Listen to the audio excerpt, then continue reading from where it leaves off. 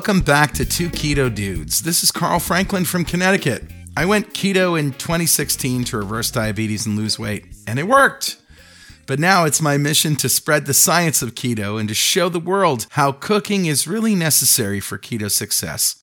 Oh yeah, and pastrami sandwiches. Pastrami sandwiches? Right. You know what? I have never had a pastrami sandwich in my life. Oh, well, you got to come over for lunch, Carrie. All right, that's on my list.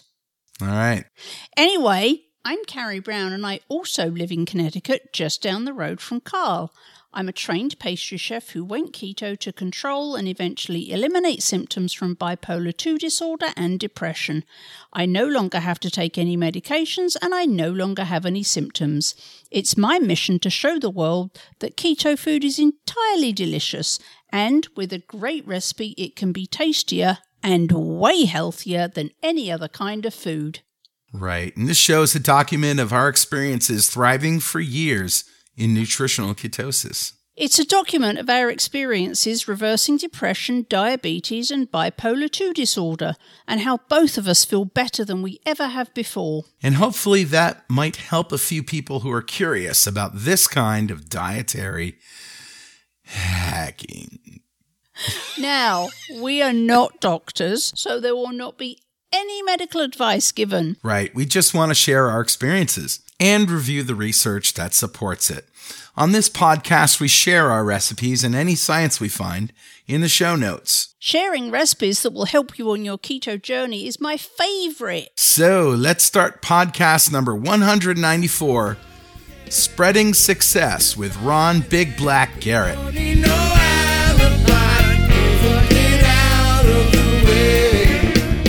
Started, let's just explain in plain English what a ketogenic diet is. Sure, that's any diet that puts you into a state of ketosis where you're burning fat for energy rather than glucose. And the way we did it was to limit our carbohydrates to 20 grams or less every day, enjoy a moderate amount of protein, 1 to 1.5 grams per kilogram of lean body mass, and all our energy comes from fat. Fat? That stuff the expert told us for years would make our bodies fat if we ate it? Yes, fat, and some people still are holding on to the old trope that saturated fat makes you fat and gives you heart disease. But if you're just starting, listen to our Starting Keto show at start.2keto.com or just start listening from episode 1. Well, Carrie, it's been, a month since we've done a live show here? It has been a month, and what a month! I know. What's new with you? What, so much, I can't even remember all that's happened in the last month. But we've both been super busy, which is why our schedules haven't aligned. And here's a few of the highlights from my month. Okay. Number 1, mold. Mold? You mean like the thing that you put Jell-O into that turns it into this nice shaped dessert? I wish that was the kind of mold I was talking about. But I'm actually talking about the scary kind of mold. Ooh, like blue cheese mold? Well, more like blue cheese mold than jelly mold. Okay. You're obviously talking about mold in your house. I am talking about mold in my house and also mold in me, because after I found that after a building fail, I have a rather large patch of black mold in my house, I went and got tested, and I tested positive for 6 different kinds of mold myself. So wait a minute, you can get tested for mold in your body? Yes. Really? And I have 6. Where do you get such a test? I went back to the homotoxicologist who sorted out my Lyme, because I figured they're both kind of chronic living infections. Your Lyme disease, you mean? My Lyme disease, yeah. So that seemed like a good place to start. And wow. So my house and I are both undergoing mold treatment as I speak. So which came first, the mold test on your house or the mold test on you? Oh, the house, because I didn't realize that it never entered my head that I may have to go and get myself tested for mold. Wow. But once we found the mold in the house, due to a screw put through a downpipe, that caused the mold in the house, I decided it might be a good idea if I went and get tested. The exciting news is that we may discover that it's all this mold that has been causing the uptick in frequency and veracity of my migraines this last year. Yeah. So I'm actually quite excited, and since I started the mold treatment, I haven't had one migraine. No kidding. So this could actually be quite exciting. I could actually end up being thrilled about the mold. So, cautionary tale, get your house checked out for black mold. Anyway, that was the downside to my month. The upside was Low Carb Houston. Yeah. I was invited to Low Carb Houston by our beloved Dr. Nadir Ali, and I went and I spoke about bipolar. And I also had 7 meetups, either en route or while I was in Texas or on the route back, because I drove. So that was a 4,000-mile road trip, which took 2 weeks. Right. That was awesome. I wish we had time here on this podcast to go through the event, but we don't. But needless to say, it was fantastic. And then also what's kept me busy has been I decided to do a new thing, which was run a cooking masterclass, and I decided to base it on my Keto for the Holidays cookbook. And that has been a rip-roaring success and has taken up a lot of time, but it's been super, super fun. And I have been making cooking videos demoing the recipes in the cookbook for those people who join the masterclass. So that's taken a lot of time, but it's been super, super fun. And that whole masterclass thing has been way more successful than I could ever have hoped. So, and actually right now, I'm not even home now. I am in the Poconos Mountains in Pennsylvania. I've actually taken a vacation for the first time in 2.5 years, and I'm here with my big girl camera, and we're taking pretty pictures of all the things in rural Pennsylvania. That is so very cool. Well, I hope you're having fun. I got here yesterday, and today was my first day of shooting, and I had a marvelous time. Awesome. That's kind of the highlights and lowlights of my month. What have you been up to, Cousin Carl? Well, let me tell you, while you were at Low Carb Houston, I was at Developer Days Poland in Warsaw, Poland. I was speaking there. And this other podcast that I do on programming, .NET Rocks, the other Richard Campbell, and I were hosting that event. And wow. We were sort of the MCs, yeah. And so there was 1,500 people there. And we got to introduce all the rock stars, the keynotes, and we also, did the closing session and stuff. It was a lot of fun. But also, I just realized in Poland that things are a little cheaper there in Europe than they are here. And let me tell you a story. It's a story about wine glasses, actually. And wine will tie into the rest of my story about what I've been doing. But I love red wine, and I like to drink it out of wine glasses. But the problem is that they break. I have hardwood floors, and, sometimes we knock them over. Between my wife and I, when she's cleaning them and I'm putting them away or whatever, just make a arm gesture that goes awry, they fall over and break. And when they break, we have to clean it up. And it's sweeping and all of that stuff. So long story short, after the last Keto Mini Fest at my house, which was the Build Your Own Schaffelburger event, which... Chaffle. Yeah, whatever. Okay. Also plays into the rest of my story. Julie Bagel and I, Julie Fox McClure from Fox Hill Kitchens, she came down.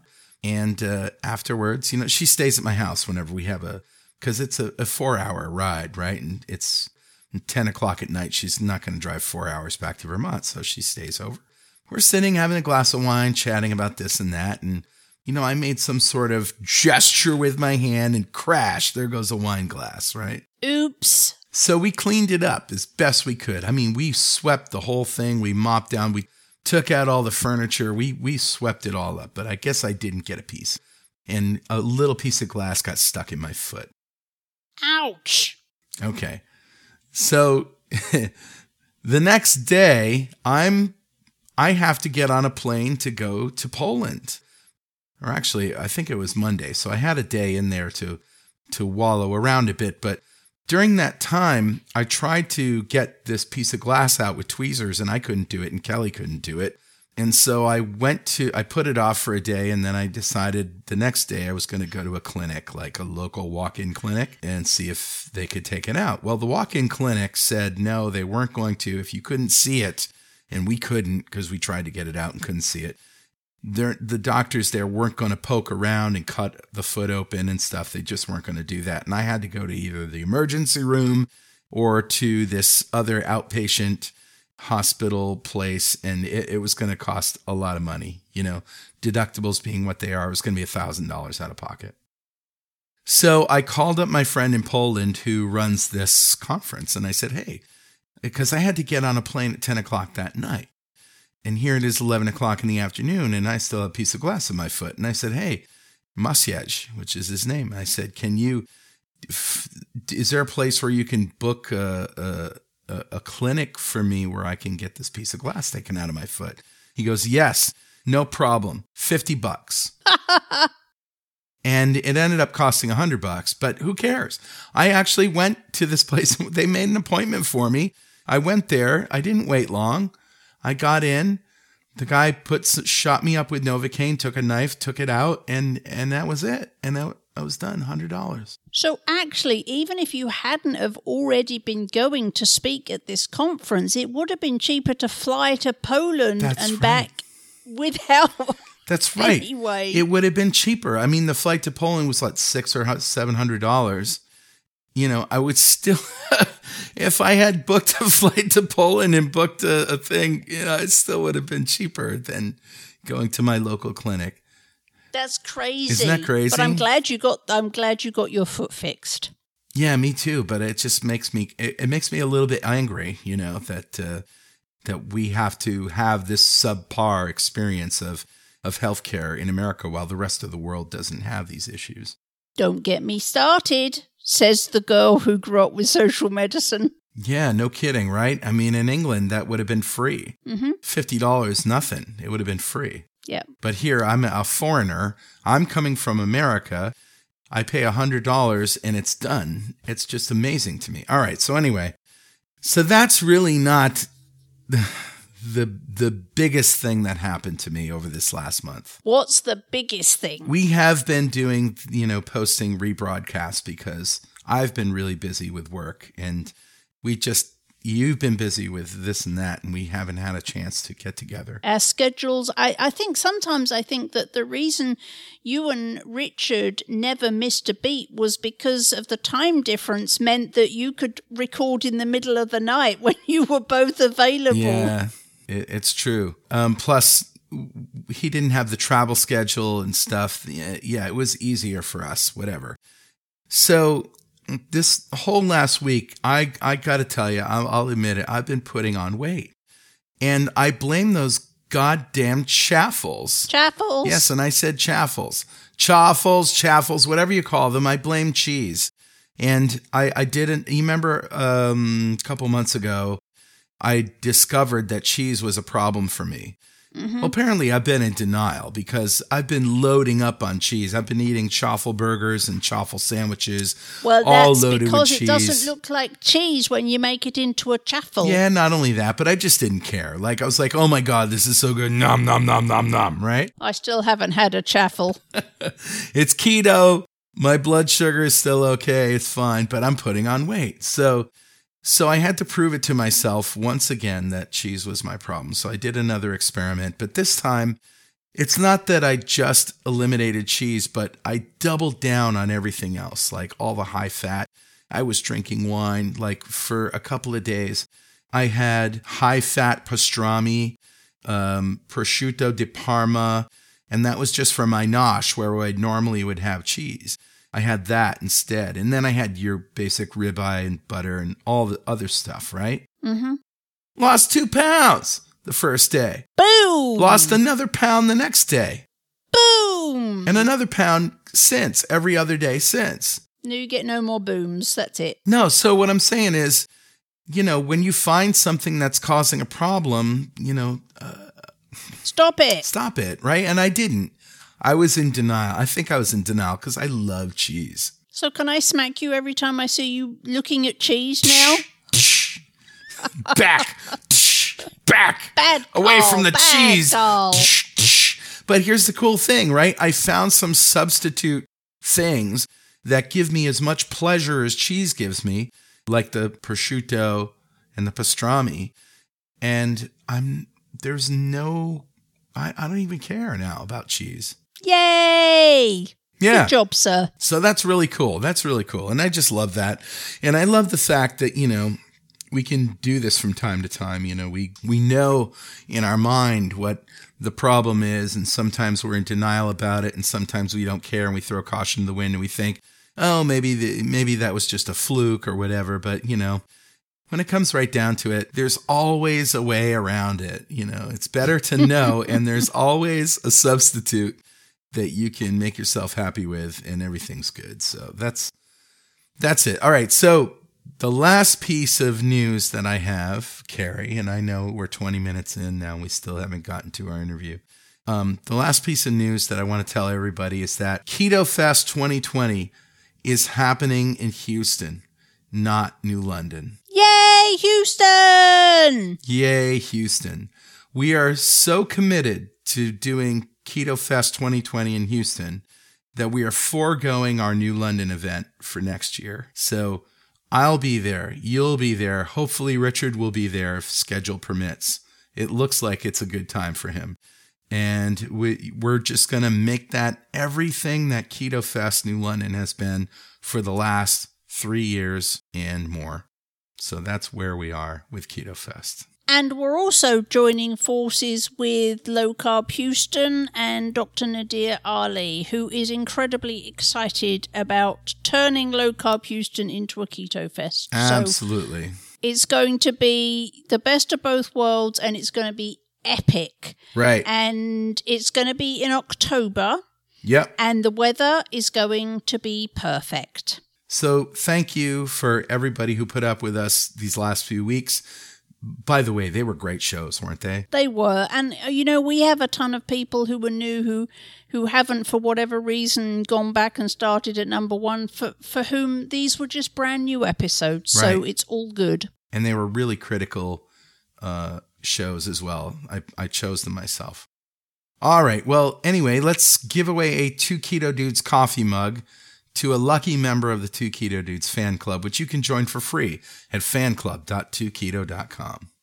So who is this week's winner, Carl? Today's winner is Wilbur Thompson. Go, Wilbur! Yay. And Wilbur wins a coffee mug just for being a member of the fan club. And if you don't want to wait to win a coffee mug, you can get one online at gear.2keto.com. All right, Carrie, you know what time it is. It's time for us to read the mail. Post. A letter. A letter. Do you have a letter for us, Carl? I got a letter.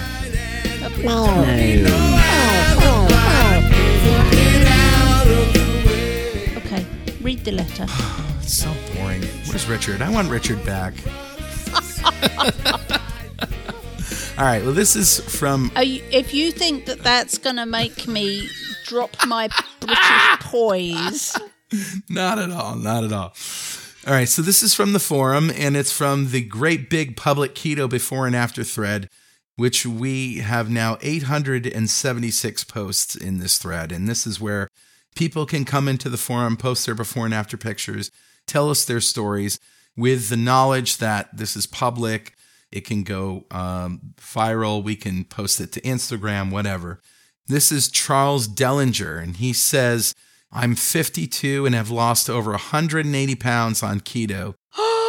That's amazing. Yeah, since January 2017, and this was September 4th. It says, my starting weight was 407 pounds, 185 kilograms. My current weight is 222.8 pounds. My goal weight is 200 pounds or 91 kilograms. And here are some before and after pictures. Didn't have a picture for 2017 when I was at 408.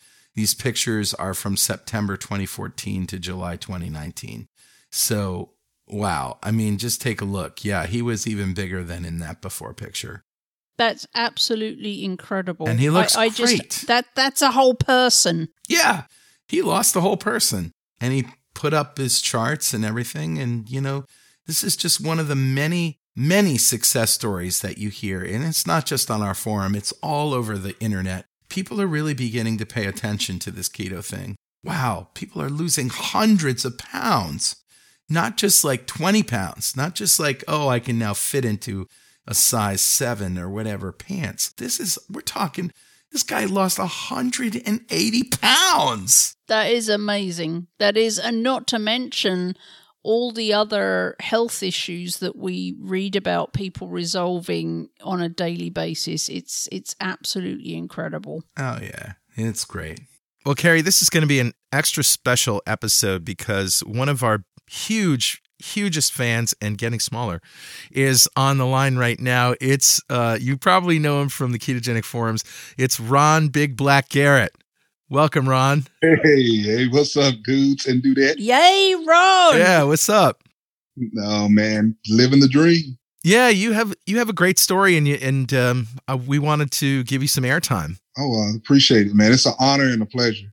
Sure. Well, why don't you start as early as you want? Start at the beginning. Well, I used to be a bodybuilder and all that stuff way back in the day, bodybuilding powerlifter. And so, I got used to eating those 8 meals a day and all of those things. And right. But after I quit, I started noticing that I started gaining more and more weight, and the normal cutting wasn't working anymore.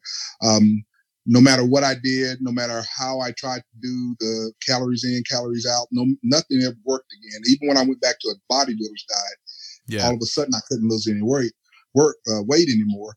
So then started going to the doctors, and they kept telling me the standard things. And then I found out that I had what was called high sugar at the time.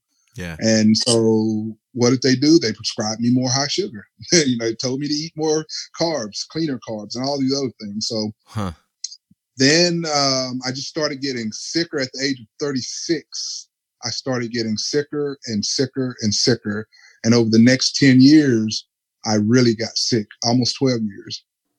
And when you say sick, Ron, what can you describe to us? Kind of, was it anything specific? Was it just general fatigue, or did you have things that were diagnosed? Well, no, that was the funny thing. They said I had high sugar, but I kept going to the doctor in and out, and I was having a lot of fatigue. That was the biggest thing, was a lot of fatigue and a lot of arthritis, a lot of headaches, dizziness. And I just had days where I couldn't get out of bed, and I just kept putting on more and more weight and couldn't seem to lose it for any reason. So they would put me on different pills here and there, and nothing seemed to work. And I just got worse over the next, until I turned 48. And when I turned 48, I was talking to my wife about it, and she said a friend that I really trust and admire, he brought up keto. And I had knew somewhat of keto, but I wasn't that familiar with keto. I just knew it as low carb from bodybuilding. When we would cut out carbs. Yeah. And eat more protein, right? Yeah, eat more protein, but not fat. Right. That was the thing. So we'd always be miserable, right, but it was worth it. So his wife, actually, and this is one of my pastors at church, his wife, I was in the youth ministry, and his wife said, "Have you ever heard of these guys called Two Keto Dudes?" And I was like, "No, it don't sound like nothing a black guy's going to listen to." Yeah, no kidding. I know. We sound so white, it's embarrassing. Yeah, I know, right? but it was cool. It was cool because I was so desperate at the time, and I trusted this man and this woman so much. And I felt like, as a faith person, that God had brought them into my life. And so I've always listened to what they said. So I said, well, I'll give this a try. And then from the first show on, I was actually telling Carl before we came on the air that from that first night that I started listening, I was walking around my neighborhood, it was the first time I'd been able to walk, and I only walked for about 5 minutes, and I'd sat down, I'd stop, walk 5, stop, fall. Now this is coming from a person that was a bodybuilder, power lifter, super athlete when I was in the Army. And I went from all of that down to where I could only walk 5 minutes at a time. So it took me a literal 2 hours to walk around my entire neighborhood. But the entire time I was binge listening to 2 Keto Dudes. Wow. And it's so funny because for that 12 years prior that I was struggling with all of the things and the doctors couldn't tell me what was wrong with me, you guys diagnosed me right then, right there. Everything that you were saying, you and Carl were saying, was exactly what was happening to me. So I started keto that day. Wow. And that was October the 16th, 2016. And I've been keto ever since. Wow. And so the health improvements obviously happened, and there was weight loss too? Yes. I've lost 90 pounds. Jeez. And this is from a big frame guy. If you go on my social media, you'll see I'm a pretty big guy still. I'm at 250 pounds now. Started out at about 350. I always tell people it was 340, but actually I was probably closer to 350 or 360. Yeah. Because you get embarrassed about saying your weight, sure, especially someone like me. But I've lost almost 100 pounds. I always say 90 because I like to fudge under a little bit. Mm-hmm. Plus, I would have lost more had I stayed strictly keto the entire time. Yeah. But I'm an experimenter like you guys. Right, sure. You guys taught me to experiment. So that's right. So, yeah. And then, so I did a whole bunch of experiments. So I haven't lost, and I've been in a stall for a while, but that doesn't bother me because I feel great. Yeah, join the club. Yeah, I know. And so that's basically everything in a nutshell as far as like how I got into keto, and it was really all because of you guys, Wow.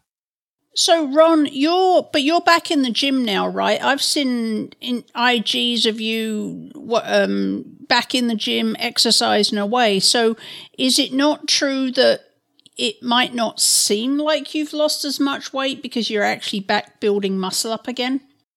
Oh, some of that is definitely true because, yep. As you know, I'm a power lifter. Even at my age at 52, I still can bench press close to 500 pounds. And 1967. Yeah, I know, right? Yes, that's it. And I'm 52 so some of the lack of weight loss is that I don't really worry about the weight part. The first year or so, I did concern myself with weight. I wasn't consumed with it, but I did note the weight. But I don't really worry about weight. I worry about the body fat content. But it is true that I have put back on muscle. Even at my age, I've put on muscle, and that's with fasting also. That free human growth hormone that you guys taught me about and all of those things. Well, I mean, let's be honest. I mean, we didn't have all the answers. It's our guests that have educated us all.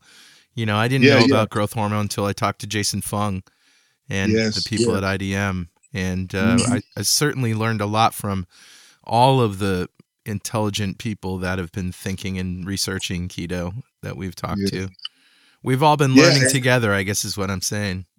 Oh yeah, and that's the thing, man. And you guys is so awesome. And then the other thing to bring Carrie into it. At first, I'm the type of person that can eat. I can eat eggs and bacon and cheese every day. Doesn't bother me. I can eat it 5 times a day, 2 times a day, 3 times a day, or not eat at all. But my wife, when I was trying to bring her in, she's not like that. She's a variety person. Right. So sometimes I wish that I could be like you, but I'm not. I'm like your wife. I wish that I could just eat bacon and eggs and steak and be happy. But I got to tell you, I get bored with eating the same thing over and over again. Yeah. Yes, my wife is the same way. And I said, hey, she started noticing I kept mentioning this Carrie. And she was like, hey, are you trying to see somebody over the internet? And I'm like, no. I said, yeah, if you weren't around, though, I'd try to marry this woman because she's all that in a bag of chips, Ron. Oh, I've been staunchly single for like 13 years, right? Yeah, I know. But I told her, I said, and she just fell in love with you because she wasn't bored anymore. She started trying out some of your recipes. I would try some of them out. They weren't difficult, which is odd because normally you think of cooking as difficult, if you're not a chef or anything like that. But really, the things that you were showing were actually simpler than trying to mix and get the carb stuff all right. Yeah. Well, it's most people they simply, in their humanness, me included, they're not going to stick to any eating plan that doesn't taste good.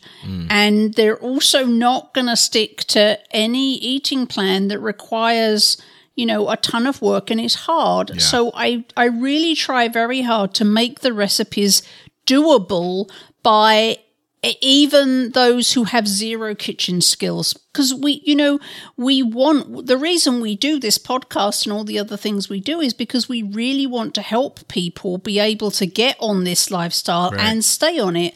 And part of that is making it easy and delicious. But we complicate it ourselves, and I don't mean we podcast hosts. I mean, we humans complicate keto. We want to measure everything. We want to science the hell out of it. We want to have macros and use our apps and, make sure I didn't eat too much of this and too much of that, right? And this is exactly. Like one of the only diets that you can sort of intuit your way around and know. You got to know what you can eat and what you can't eat. And so, for that, we've always recommended use a blood sugar meter and ketone meter, but just avoid the foods that drive up your blood sugar or insulin, and eat your heart out for the rest of the foods, and your body will tell you when you've had enough, and listen to it. And this is one of the only diet plans that I've ever been on, or ways of eating or whatever, that's been the case. Usually I eat whatever's on the plan and, before, and I'd still be starving, and then, find myself at Taco Bell at 2 a.m. I know, right? I know. And back when I could eat like that, it wasn't an issue. But once I got to a point to where I couldn't lose any weight and I was getting sicker, it became a problem. I literally, and I don't exaggerate this, because of the shape I was in when I first found you guys, and then you guys took me down those rabbit holes to Ivor Cummings and all these other guys and girls, Megan Ramos, who I love the IDM program. I literally believe that I probably only had like 2 years left, maybe, at the rate I was going. That's how bad I had gotten. And it was real funny. The people that would see me, that knew me over the years, couldn't believe, especially my Army buddies, they couldn't believe that this guy who they always looked up to as being a guy that was always in shape and was a super athlete, had went down so far. Yeah. And I never knew that it was just simply diabetes and the effects of diabetes, because I am a diagnosed type 2 diabetic. But my blood sugars rock now at about 5.9 after being up at around 9 or 10 for years. I rock at about 5.9, anywhere from 5.9 to about 6.5 when I experiment for a time. It'll pop up, So my last one was 6.1. And I had been experimenting pretty much for almost the entire 3 months that it's measured, So my body's actually fighting carbs a lot better now, even though, I've been healed some. So. Yeah, I find the same thing. I'm really interested to hear any stories that you have of how you have helped other people in your family and circle of friends. You seem like a natural born leader to me. I'm sure a lot of people come to you and say, can I do that too? How do you do that? And have you helped other people? Oh, yes. Well, I've been blessed to, like I said, I'm a youth leader, but I do inner city ministry here locally. Yeah. And the thing about it is the Black community, for whatever reason, we're almost like the last ones to really hang on to educational nutrition, anything to do with health and nutrition. For whatever reason, it seems like we are, and I know every culture feels like that, but I'm speaking as a Black man. Yeah. Seems like we're just always last. And it's for whatever you mean reason, last to change, or yes, last to change or last to accept things especially with health and nutrition. Yeah. And that's my thoughts. I'm not putting that on the whole Black community, but it's what I've noticed. And when I'm speaking of the inner city. Yeah. I'm not speaking of general, maybe middle class Blacks. And I found that to be the case now that I'm a couple of years out. It doesn't matter what color you are. When you're in an inner city environment, it's almost all the same. I found that with my Puerto Rican friends, my Mexican friends, etc. But it seems like that's what the case is. And so I started paying it forward by speaking to my kids in my inner city ministry. These kids are in danger to be killed. I mean, death is nothing to these kids, Yeah. So they don't really care. And I would go over to homes and pick kids up, and I'd say, "Hey, what are y'all feeding? You want to know why these kids are having some attention problems?" I said, "Let me tell you, it goes back to sugar." Yeah. And so I started educating parents, and I wasn't doing it to try to be anything. I was doing it out of an organic move from my heart. Sure. Because I knew I studied enough and listened to podcasts and started studying on my own to understand that a lot of the problems and the things that are happening in the neighborhood that I'm serving could all be traced back to sugar. Even some of the violence and things like that. People don't realize that your brain chemistry and everything's affected by sugar. Oh, yeah, we realize it. We just don't put those two things together. And I don't know as if we ever have on the show either, but, every once in a while where I hear about, people going crazy, I just think, man, how would these people be different if they were just, if they just had a burger? Right? Yeah, for real. Just ditch the carbs. But, in the inner city, accessible, crappy carb food is very cheap. And so people naturally gravitate to that, right? But it is also a little bit of a myth because you can eat keto very, very cheaply. You just have to. Yeah. When I first started out, it was so funny. I could actually afford better food. Yeah. But when I started out, I just was eating hot dogs and cheap burgers and eggs and bacon. And actually, my food bill went down so far, I started hitting huge steaks and everything, So it's just a falsehood that keto is expensive. Right. You have to buy more of the crappy food, so you spend more money. But if you eat keto, there's times when I just don't even get hungry. What about cooking, though? I mean, cooking is we say on the show, I think cooking is necessary for success, even if you're just making yourself bacon, because freely accessible, ready to eat, low carb food isn't as accessible as off the shelf, shelf stable crackers and crap, right? So you can buy yourself some bacon and eggs, but you do have to cook them. Nobody's going to eat a raw egg. Yeah, you do. But the thing about it is, I guess in my opinion, it depends on what your motivation is. For me, I had such a high motivation to live that, and plus I've always cooked my life anyway. My mom taught me how to cook. Shout out to my mom. She said that I don't want you to be dependent on any woman to cook for you. So from the age of 6, she would have me at the stove, standing on a chair, learning how to cook bacon. And I never forget, I used to get burnt trying to cook the bacon with the bacon splatter. But she taught me how to cook, and she taught all of us how to cook at an early age because she didn't want us dependent on other people. And she didn't want us as young men, me and my brother, she didn't want us dependent on any woman trying to starve us to death if they weren't getting their way. And that's just my mom. That's just my mom. She sounds like a hot ticket. Yeah. Oh, she is. She is, and she truly taught me. When I went into the Army, I used to always tell the drill sergeants, man, you guys are not that tough. My mom is actually tougher than you guys, and so they used to get mad at me when I would say that, but I was like, you guys can only yell at me. My mom would knock my block off if I got too smart with it, So, and that's back in the days when you could do that, Yeah. So, Ron, I'm curious. As I understand it, and I haven't really researched this, so I'm hoping you have, but my understanding is that there are some kind of things that are unique to the African American population when it comes to diet, that you're more susceptible to certain things, that the rates of diabetes are higher, and then there are some things that might make this more difficult. Can you talk to that at all? Well, yeah, I could speak for myself. I will say that I've learned, because my history is also in First Nations also.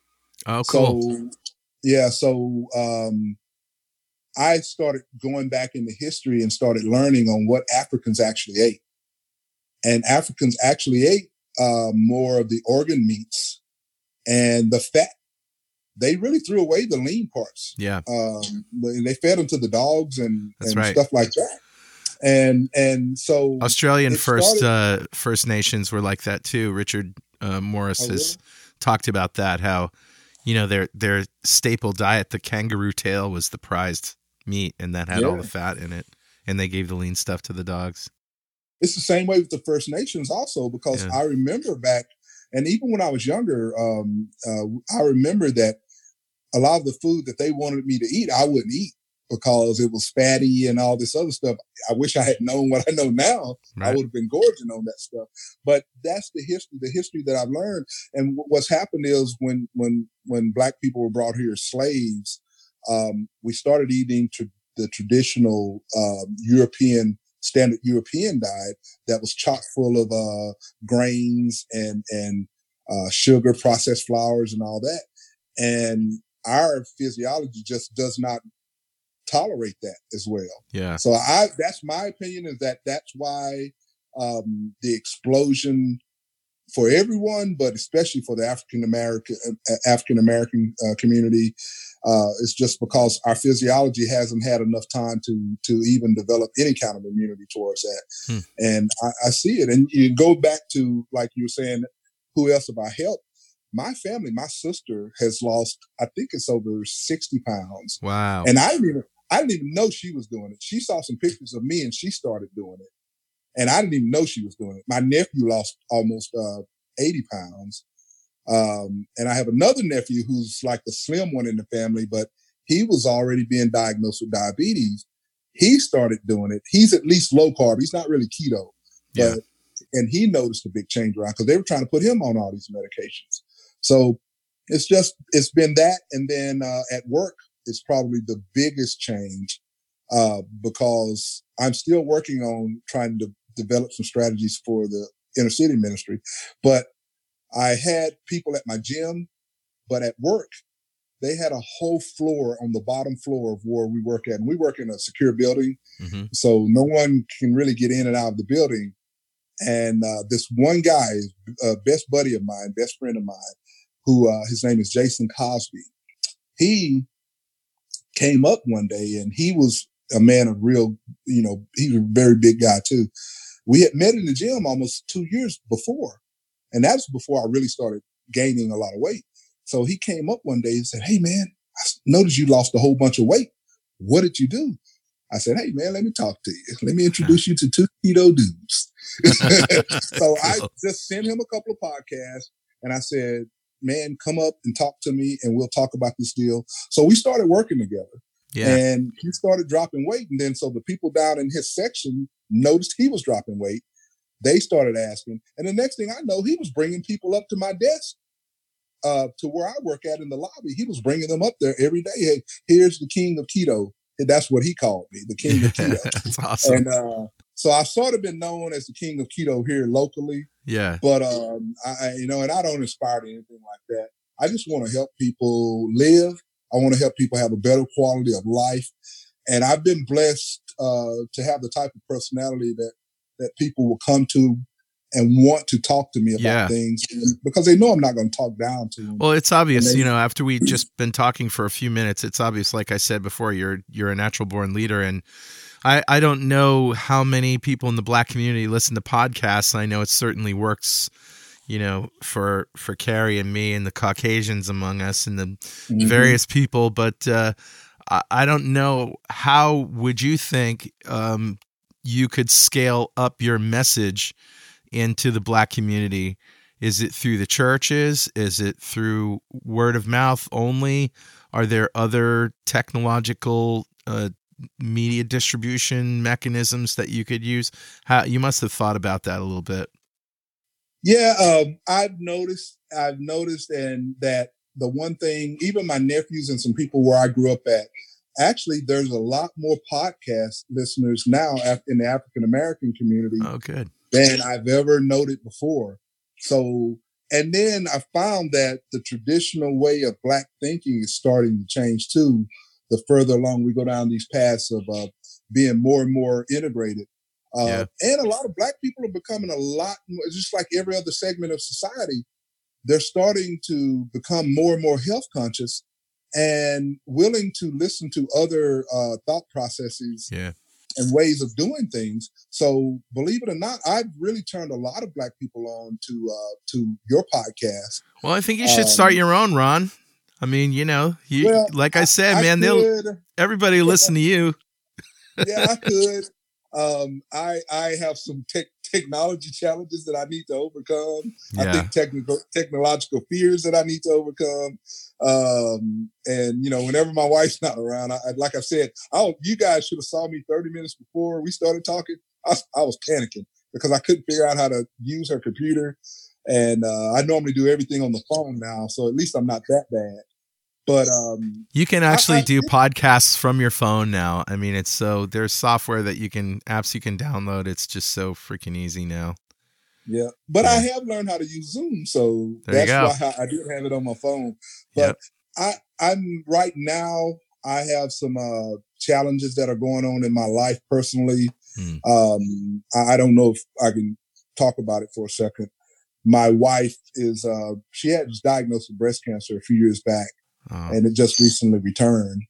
And so we're walking through that now. So prayerfully, we will. Hear that. Yeah. Oh, yeah. But, I really think that her being low carb and keto, she's been a mix of low carb and keto. Yeah. I believe it actually helped her a lot. And I know it's helping her because her blood work, even though she's had some movement and things like that, her blood work is actually pretty good. And the doctors are sort of astounded by that. And I told her, I said, I'm glad that you were at least low carb, and she had really been keto the last couple of months. And I believe that it had an effect because the doctor is like, wow, I don't understand your blood work. And I said, well, we know, but we're also, checking out some things by Dr. Winters, and we're going to be looking at some holistic stuff, maybe in Spain, because they were saying that chemo may not work as well this time. And we're not really big fans of chemo after the last time anyway. So, so we're going to be looking at that, but that's sort of what I have going on right now. But I haven't ruled out re-educating myself to the point to where I may be interested in doing a podcast. And the good thing about it is I know a guy. Yeah, that's right. Yeah. So if I decide to go down that route, I'm pretty sure that. And then, Danny Vega, I was blessed to be on their podcast a while back. Good. The Ketogenic Athlete. And I've been blessed to be on a couple of more podcasts because I guess people like to hear from a sap like me every once in a while. You got a great story, Ron. Yeah, but I've been blessed to do that. And it's just because I love people. I want to see them better in all aspects of their lives. And it's just an awesome thing to see how in the keto community, it is such a rich melting pot of Muslim, Christian, Buddhist, Hindu, atheist. And all of us have one thing in common. And I wish the world, and especially this country, was like that. Finding a common ground, we're able to sort of ditch all of that other stuff and just talk about being keto. And that's a cool thing. It is a cool thing. It's something we all share. We all eat, and we all have different stages of disease, and we can come together on that. That's a really great thought. So, Ron, look, thinking back to your journey in keto, what would you say were the biggest positive results you've had? Well, the biggest in the 3 years. Oh, is that I'm still alive. Yeah. And I have my That's a win. Yeah, I have my first grandchild is on the way. And I, 3 years ago, I said, well, I probably won't see because I had no clue. And I figured that just like so many men in my family, because there's been so many men in my family that died before the age of 60. And so I figured and now I understand why. It's because of how they ate. And that doesn't mean that it can't happen to me. I had so many years that I ate wrong that it could happen to me too, but I've at least given myself a fighting chance. And so being alive is the number one thing. Losing the weight, really, believe it or not, was not that big of a deal to me, because as a bodybuilder, I would go up 30 pounds, come down 40, especially before a show. So gaining weight and losing weight was never that big of a deal to me. Even though I got up to the biggest I'd ever been, I figured that I would just cut down to 300 and be a huge 300 walking around, scaring everybody. Because that's what my wife was like, you're too big. And she didn't mean it like too fat. She meant too big, because she didn't really want me being as muscular as I was, But I enjoyed walking around and having those 22-inch pythons. That was my thing. I love to just put my arms up and flex all the time. So my wife calls me a show off. But the other positive thing is that I'm able to really, really affect people. There are some kids now that won't touch sugar out of my inner city ministry. They were drinking pops. That's, sodas, pops, whatever you want to call them. We call them Cokes. But they were drinking that stuff every day. And I was blessed to be able to speak to them. And I would have about once a month in my inner city ministry, I would actually talk to them about nutrition. And most of them, of course, wouldn't do anything. But we had a couple of them who had been struggling with their weight. They actually now, to this day, they're about 3 years older now. And they say, hey, Commander Ron, which is what they call me. Hey, I'm still not drinking sodas anymore, and I'm not eating a bunch of stuff, and I still eat some stuff, but I just don't eat it like I used to. And these little fat, chubby kids have slimmed down now, and that's an awesome thing. I don't know about your doctor, but my doctor never told me what the end game was for diabetes, right? My doctor never said, you can look forward to losing limbs and amputations and heart attacks and your body rotting from the inside out. She never said that. But maybe it's a good time to remind people about some of the famous people that we all know that died from type 2 diabetes. James Cagney died from type 2 diabetes. Ella Fitzgerald, after she had gotten both legs amputated. Penny Marshall died of type 2 diabetes. Jules Verne. Wow. Nell Carter, William F. Buckley Jr., Peggy Lee, Esther Roll. Wow. Sugar Ray Robinson. Man, I did not know that. Waylon Jennings. I did not know that. Oh, there's so many. Yeah. Rory Calhoun, George Hyslop. There's so many people. Curtis Mayfield. Wow. One of my mom's favorites. Yeah. Yep. Wow. Mahalia Jackson. So it's kind of, it's a reality check for a lot of people, and I think we ought to be more upfront with people about, this isn't just about losing weight. It's about not dying. Right? Yeah. And that was my goal. My goal was just to live. I wanted to at least be able to see my first grandkid, because I didn't think that I'd make it. And I never expected to live past 30 anyway, growing up where I grew up at and growing up in the hood. Life expectancy was very short where I grew up at. Yeah. Joined the military and got out of there. So I figured that I would live past 30. Didn't expect to make it to 40 because I was in the military, and, you have things in the military that are going on, deployments. So once I got out of the military, I said, well, maybe I can make it to 50. But then when I started getting sick, I didn't think I would make it. And here I am now. I'm 52 and got my first grandkid on the way. Woo. And it's awesome. Yeah. That's awesome. Yeah, so, Ron, are you a foodie like us? Do you like to cook? I do, actually. I do love to cook. You talked about your experiments. Yeah, I do. I do a lot of experimenting. I just a lot of recipes, especially like a lot of the things on your site. When I first started, I would really go in there and just try a lot of those things. And I was mainly interested in the things that reminded me of foods that I was cutting out, like the chicken, the fried chickens and stuff like that. Yeah. But after a while, talking to Danny Vega and other people like that, I started becoming more interested in carnivore. Right. So now I eat a lot more simple now. I eat a lot more just prepared meats with salt and pepper and butter. You know, I've really sort of gotten away from all of the, I used to make a lot of the peanut butter bars and all these other different things. Wow, I really don't do that. You're speaking my experience too. I mean, when we first started the podcast, it was all about trying to, eat the stuff that reminded me of the comfort foods that I grew up on. And, and after a while, you're just, the palate simplifies.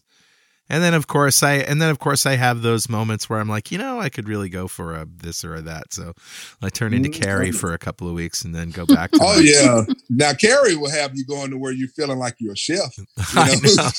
Yeah, because we've had people over to the house and we won't tell them that something's keto. We'll just let them eat it. That's and right. I would say, especially, I like to get my son-in-law, especially because he's like a picky person. Yeah. And we won't tell him something because if we tell him it's keto, he won't want to eat it unless it's a steak, but we'll fool him. We'll cook something and we'll tell him, and we won't tell him it's sugar free and we don't tell him all those. And he'll be like, talking about how good it is. And I'll wait till he swallows the last bite. And I'm like, that was 100% keto, brother. That's right. And he gets mad. He's so used to it now that he just assumes everything is keto. That's funny. And my daughter actually, the pregnant one, she actually has cooked a number of even though she's more paleo, but she loves a lot of Carrie's recipes, especially I think they have an ice cream machine, and I think she's using that. That's the one thing I haven't done yet because I'm lazy. I'm too lazy to go and buy one. And most of the time, I'm a carnivore. All I do is eat a lot of meat. And we intentionally bought a smoker, a Traeger grill. We bought that. I got one too. Oh yeah, and it. that's the thing that I love the most because I love just smoked food, and that's what I grew up in Texas because we're known for our barbecue. I'm smoking some hot peppers right now. I'm going to turn into a sauce. Oh wow, that sounds good. Yeah, but yeah, and so for me, it's very simple for me. And when I can't eat anything else, I'll just eat burgers. I'll eat burgers and eggs. I love burgers and eggs. That's probably my favorite meal. Have you caught the chaffle craze? We did a little bit, but our lives are so busy that we just don't do it. And plus, I just don't miss. You don't miss sandwiches, yeah. Yeah, I don't really miss bread, and so I don't really. I mean, I know chaffles are not about bread, but most people that I know sort of do them because they want that bread feeling. Yeah, it's a bread substitute, sure. Yeah, but I really don't care about bread anymore. I just don't. So it doesn't. I don't. I'll eat them just because I want them, or if my wife makes them. But and we bought a waffle maker just for that reason.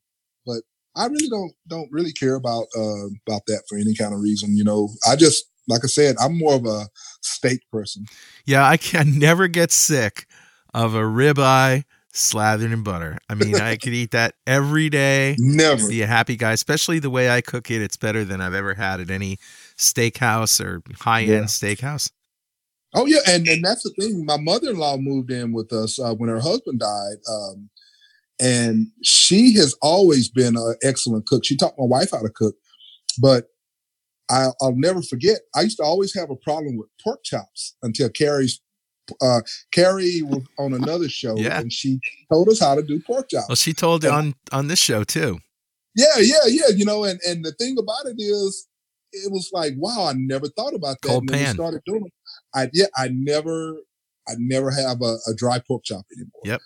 Yay! It works every time. It does. I've done it. The good thing about keto, though, just listening to you and Carl talking, the great thing about keto is that if you want it simple, if you just like the simplicity, you can do that. But also, if you like the cooking and you like the more complicated things, or you like the variety and the textures and the flavors, and Whoopie you pies. don't want to get bored, you can do that too. It's like, you're not restricted in keto in that way, that you all have to eat the same way. There's a whole gamut of things that you can do. If you want to, you can recreate the comfort foods if you want to, and if that's your thing, but you don't have to. Right. That's another thing too. Is just that my friend Jason, he is a cooker, and he is the one that he loves you also, Carrie. So shout out to him for you. He loves you because he was like, wow, man, she has me cooking some awesome things. And so, I'm sure that I'd be remiss if I didn't tell you that he loves you too. And so, and we all love you. Stand in line. Well, we're about out of time, but I just wanted to thank you one more time for coming and telling your story. And, if there's anything that we can do to help you and your community and get the word out, we're here for you, man. So let's make that happen. Yes, sir. Thank you. And like I said, man, God bless you guys.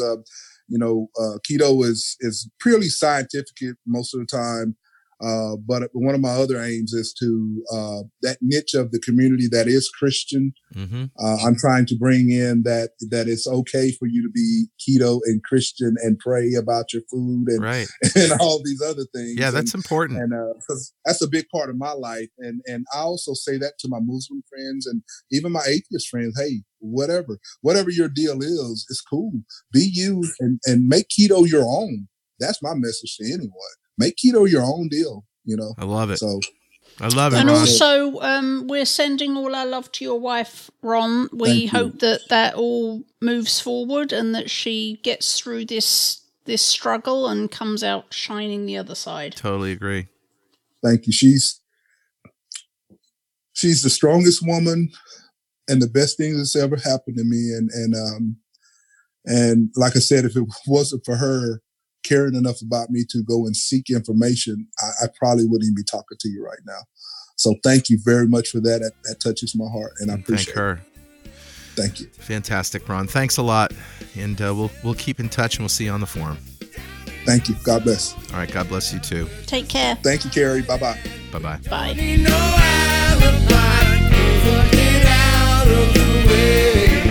Wow, what an inspiration, huh? He really is, and he has some great inspirational stuff that he posts on his social media too. Yeah. So if you want to catch up with more of Ron, his IG is always busy, so go check him out there. All right, Carrie, what you got to share for a recipe? I did it.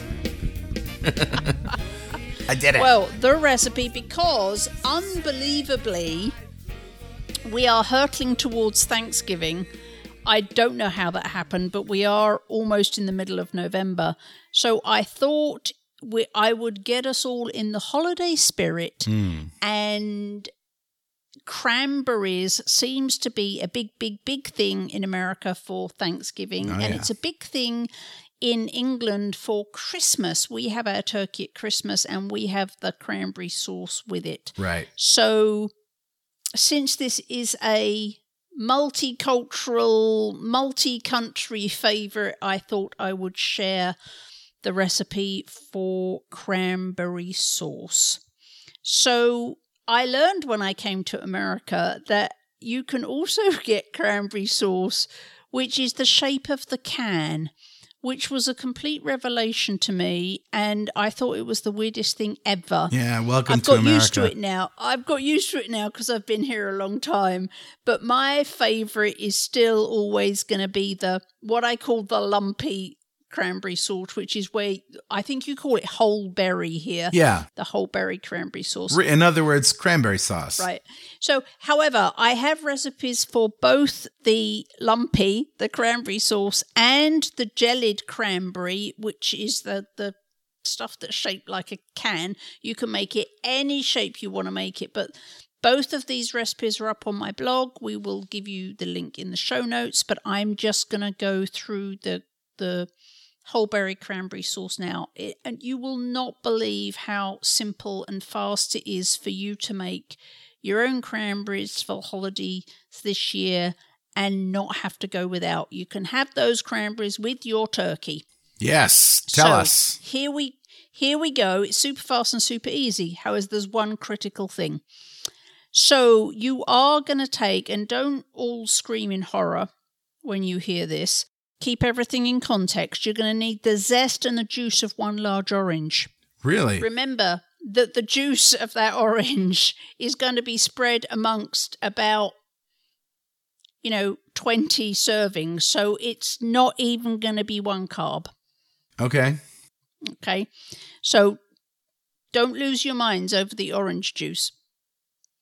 Then you're going to need... By the way, orange zest and orange juice and cranberry sauce is like the best thing ever. If you haven't done cranberry and orange, my mother's been making this fresh relish for years with orange juice and orange zest, and it's the best. Right. So don't get your knickers in a twist over the 20th of an orange worth of juice. Right. Okay, so then you're going to need approximately 3/4 cup or 6 fluid ounces of hot water. You're going to need 12 ounces or 340 grams of fresh cranberries, and in America, that's one bag. They seem to all come in 12-ounce bags, so that's one bag. And then 8 ounces or 225 grams of xylitol, or you can also use allulose. What you cannot use, and this is super important, do not use erythritol. Why? Which also means do not use Swerve, and it also means do not use monk fruit. Most monk fruit, when people talk about monk fruit, they're actually talking about erythritol with a little bit of monk fruit in it. Most, like Lakanto, is actually erythritol with a little bit of monk fruit. And why is that? All the erythritol blends, or plain erythritol, you will get crunchy sauce. Oh, right, of course. It doesn't melt.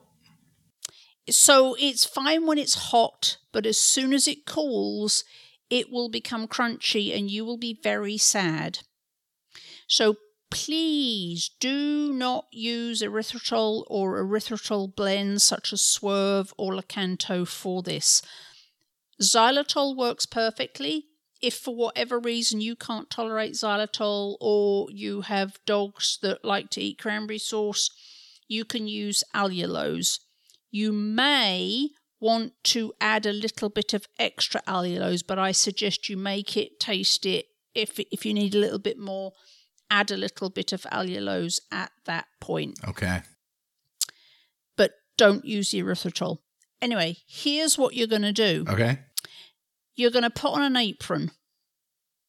Seriously. Sounds good so far. Cranberry juice stains like the devil. So yes, you're going to put on an apron. Then you're going to get a pan and you're going to zest the orange straight into the pan. You're going to juice the orange and you're going to add enough water to make 1 cup. So that's why I said approximately 3/4 cup. Yeah. Because you're going to make it up to a cup with the orange juice. Then you're going to put the orange juice water, the cranberries, and your xylitol or allulose into the pan with the zest, and you're going to stir it well. Over a high heat, you're going to bring it to the boil. As soon as it's boiling, you're going to reduce the heat to a simmer and cook it for 15 minutes, stirring well and often. Once you've done that, and you'll hear all the cranberries pop, it's really quite fun. Once that has happened, you're going to remove it from the heat and carefully pour the sauce into a bowl. It's going to be very hot, and just a reminder, the sugar alcohols, particularly xylitol, have a much higher boiling point than water. Right. So the boiling point of xylitol is 212 degrees. So you are going to burn yourself badly if this splashes on you, so please be careful. So carefully pour the sauce into a bowl and let it cool completely. And that's it. It's super fast, it's super simple.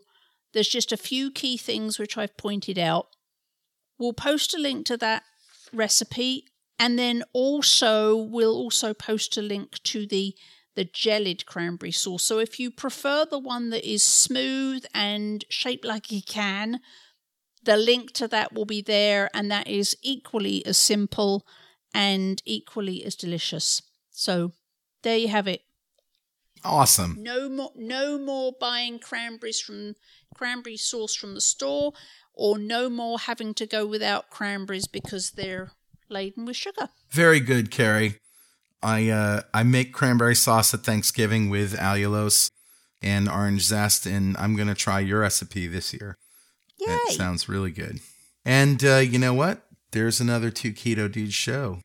If you have anything you want to tell us, something we said wrong, something you don't agree with, some more research that you found to support or refute anything that we've said, send it by email to dudes@twoketodudes.com. Come follow us on Twitter, Twitch, Facebook, YouTube, and Instagram at 2KetoDudes. Add the hashtag 2KetoDudes to your posts and comments so we can find you. And of course, if you want to join the free ketogenic forum, it's forum.2keto.com.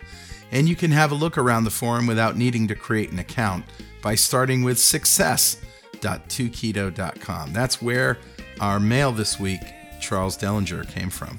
Come and check out our Facebook group, The Keto Kitchen, where it's all about the food and the recipes to get the science of keto on your plate. If you feel like supporting our forums and all the podcasts we produce, please consider making a monthly pledge on our Patreon page at patreon.2keto.com. Those pledging $20 or more per month have access to the exclusive Facebook group 2 Keto Dudes Gold. And we also have a free Facebook fan page at fb.2keto.com, so go follow us there. And you can see all our podcasts and other videos on YouTube at youtube.2keto.com. Also, we have an Amazon affiliate store. Buy your favorite keto ingredients and devices by going to amazon.2keto.com, and you can help us out at the same time. We would also love your help in building the most awesome keto community, and you can do that very easily by leaving a review on Apple Podcasts. That's how a lot of new people get to know about our keto community. Plus, you can help by planning on attending Keto Fest in Houston in the fall of 2020, because the community that will be built there is absolutely incredible. Just head to ketofest.com to get all the latest information. 2 Keto Dudes is brought to you by 2 Keto LLC, who strives to support the low-carb community with podcasts and other publications. And now listen up, kiddies. Keep calm and keto on. Keep calm and keto on, Cousin Carl. All right, Cousin Carrie. We'll see you next time on 2 Keto Dudes.